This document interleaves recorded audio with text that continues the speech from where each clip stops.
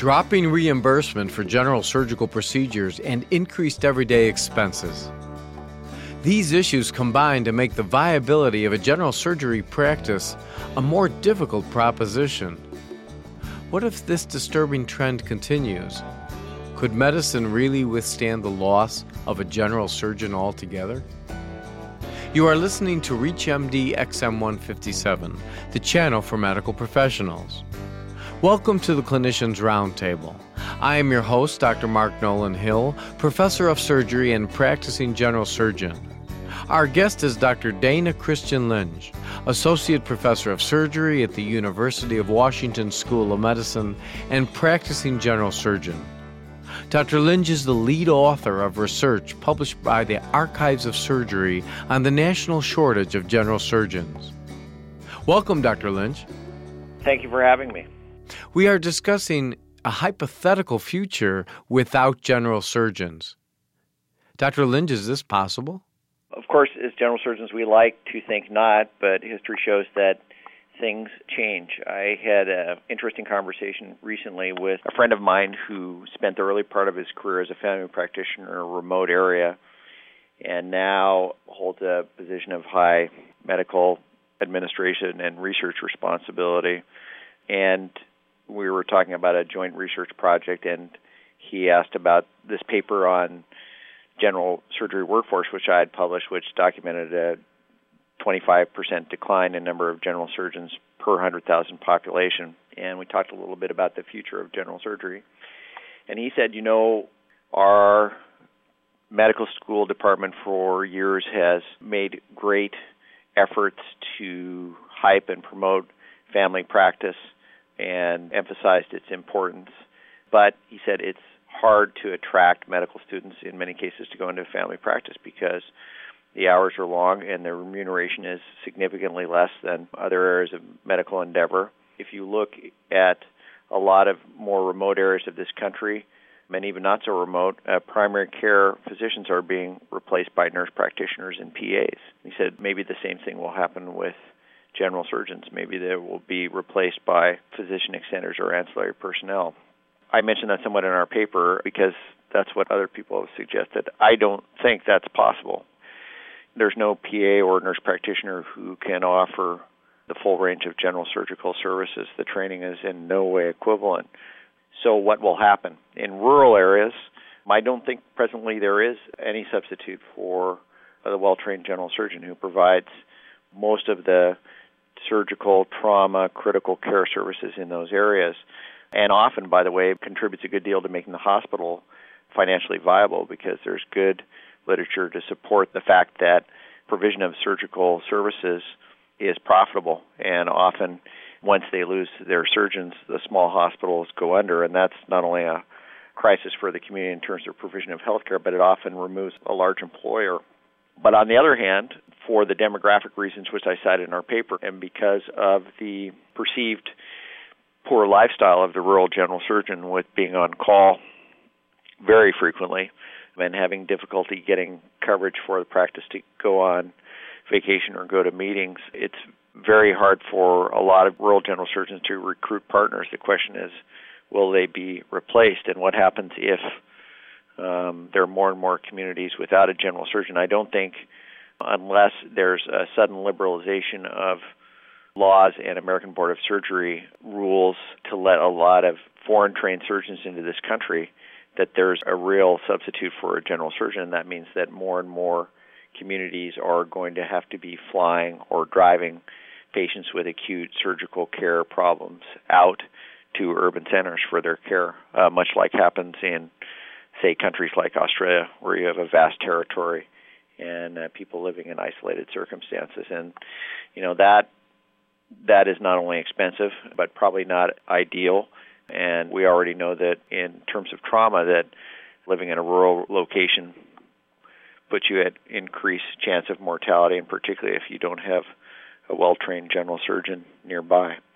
As far as urban areas go, a lot of what was the traditional turf of general surgeons has been divvied up, and you have people who do minimally invasive surgery, you have people who do breast surgery, you have people who do colorectal surgery, if people do endocrine or hepatic surgery. Will that really spell the death knell of the general surgeon?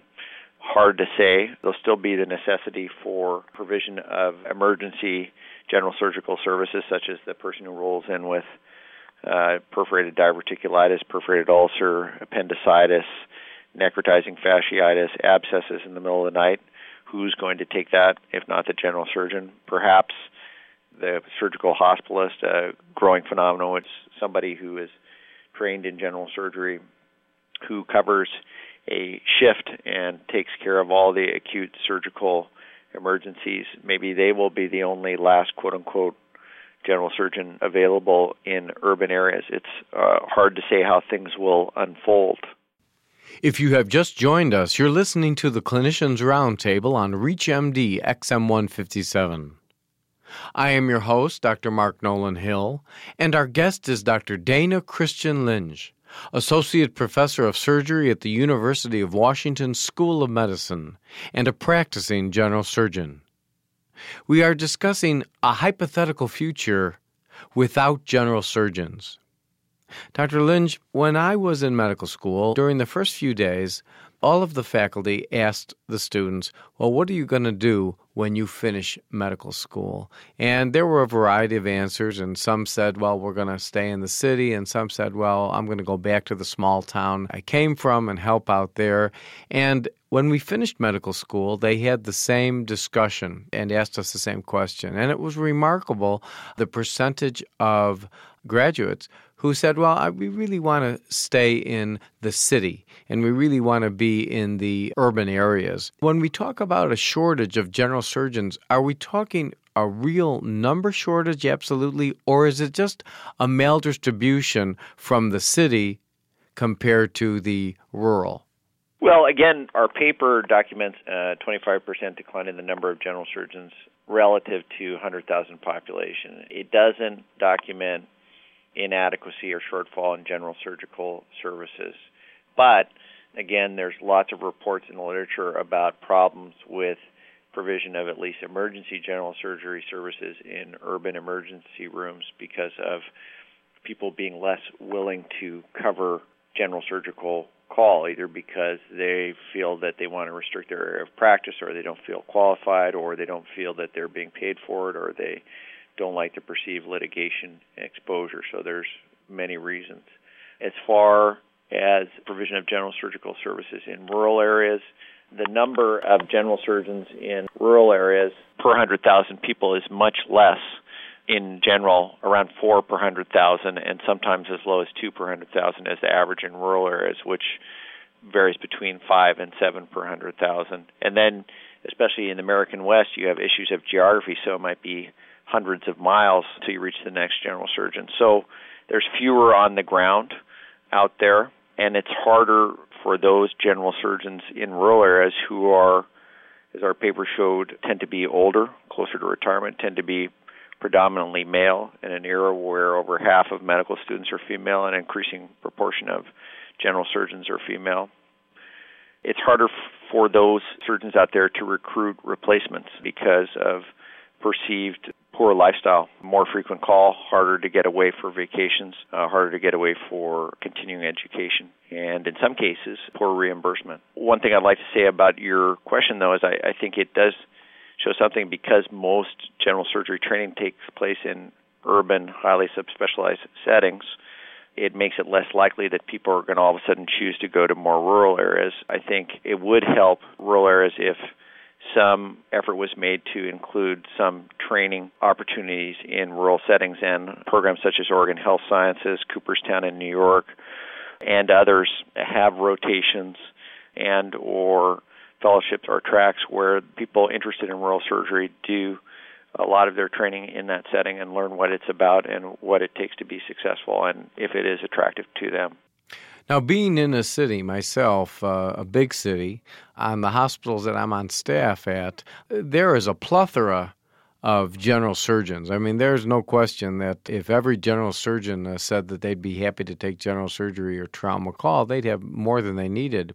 But you look at the rural situation and out in the country in these small hospitals where they really need surgeons, what are those hospitals going to do? What's the viability of those hospitals if they just can't get general surgeons? I want you to look into your crystal ball and tell me what you think you'll see for general surgeons, let's say 5-10 years down the line. I think in rural areas, you're going to see more and more of an effort for programs to train and prepare people for rural surgery by giving them rotations out or a rural track or rural fellowship to prepare them to do that breadth of surgery, to give them the business training to run a small business.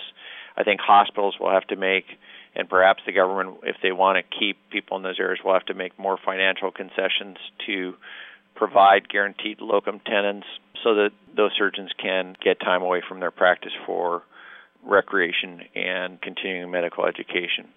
In urban areas, I think that you'll see more and more hospitalists. You're going to see more surgical hospitalists, probably to cover emergency room call and or hospitals remunerating general surgeons in order to get them to cover emergency room call. And I think probably general surgery training will morph into being more of a GI surgeon. I want to thank our guest, Dr. Dana Christian Linge. We have been discussing a hypothetical future without general surgeons. I'm Dr. Mark Nolan Hill, and you have been listening to the Clinicians Roundtable on ReachMD XM157, the channel for medical professionals. Be sure to visit our website at reachmd.com, featuring on-demand podcasts of our entire library. For comments and questions, please call us toll-free at 888-MDXM157. And thank you for listening.